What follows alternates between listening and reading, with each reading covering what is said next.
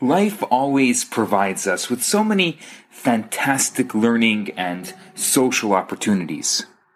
But along with these great experiences, there are also so many challenges. One of those significant challenges is the age-old human problem of peer pressure. We know what we should be doing, but we're distracted by what everyone else is doing. We don't want to be left out, so we find ourselves just blindly following the crowd. What does Judaism have to say about this? Hi, I'm Rabbi Yisrael Bernath, and welcome to my Daily Torah Thought. Each week in synagogues of every denomination around the world, the weekly Torah portion is read. This isn't just a review of ancient history or an old tradition, but it's an exercise in living with the times, the uniquely Jewish times, and digging deep to find the relevance and the meaning of that portion so we can apply the Torah's eternal truths to our contemporary daily lives. In this week's Torah portion, Parshat Truma, one of the most fundamental messages for living a meaningful life is found. God tells Moses to tell the Jewish people, "Make for me a sanctuary, and I will dwell in them." The sentence seems to be grammatically incorrect. It should say, "Make for me a sanctuary, and I will dwell in it." Why the change from the singular to plural? The Talmud explains that God wants to dwell not just in the tabernacle in the desert, but more importantly, in the heart and soul, the personal tabernacle inside each and every one of us. Now that may sound very poetic and nice, but practically speaking, how do we accomplish that? As we journey along the highway of life, the first thing we need is to know where we're going. All too often, we get behind the wheel and we stare aimlessly, not knowing our destination. Why do we work so hard? Why do we rush so much? Do we know what we want to achieve? The renowned French naturalist Jean-Henri Fabre conducted an intriguing experiment with processionary caterpillars. What makes this caterpillar unique is its instinct to follow step after step the caterpillar directly in front of it. They derive their name from this behavior.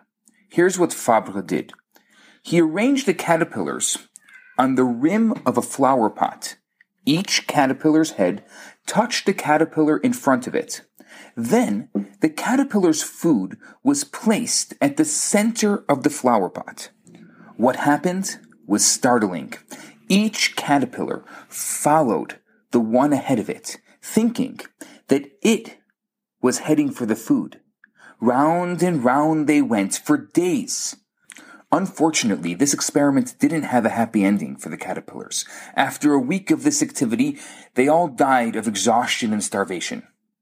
All this time, the food was less than 6 inches away, in full sight.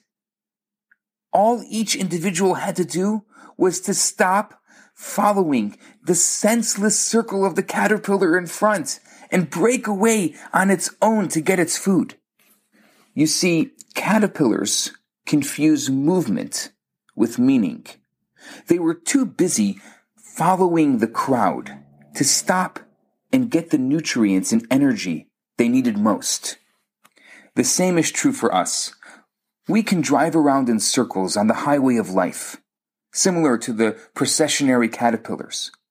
We move frantically, always doing, and day follows day in a blur of weeks, of months, of years.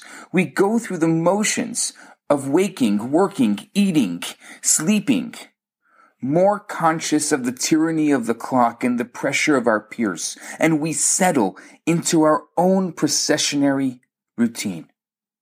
This week's Torah portion teaches us a vital lesson. In order to be a healthy, well-balanced individual, we need to feed our body and our soul.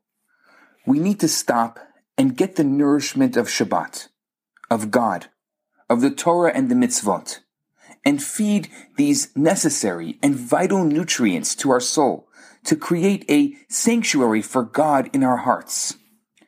that will give us the peace of mind, the strength, and the confidence to fulfill our own unique mission in this world. It's not a matter of imitation. Judaism believes that each of us has a unique purpose, and we connect to this purpose in an individual way through our individual study of Torah and personal approach to mitzvot. So, my friends, l'chaim.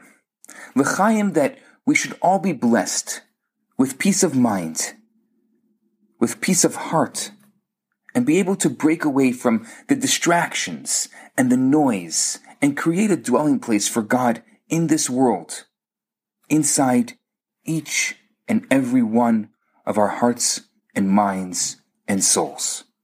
Shabbat Shalom. Hi, Rabbi Bernath here. I have some great news for you. My popular 4-week course, Kabbalah for Everyone, is available right now for free for the next 50 people who download it. All you have to do is go to www.theloverabbi.com, scroll to the bottom of the page, and you're going to see the download button right there.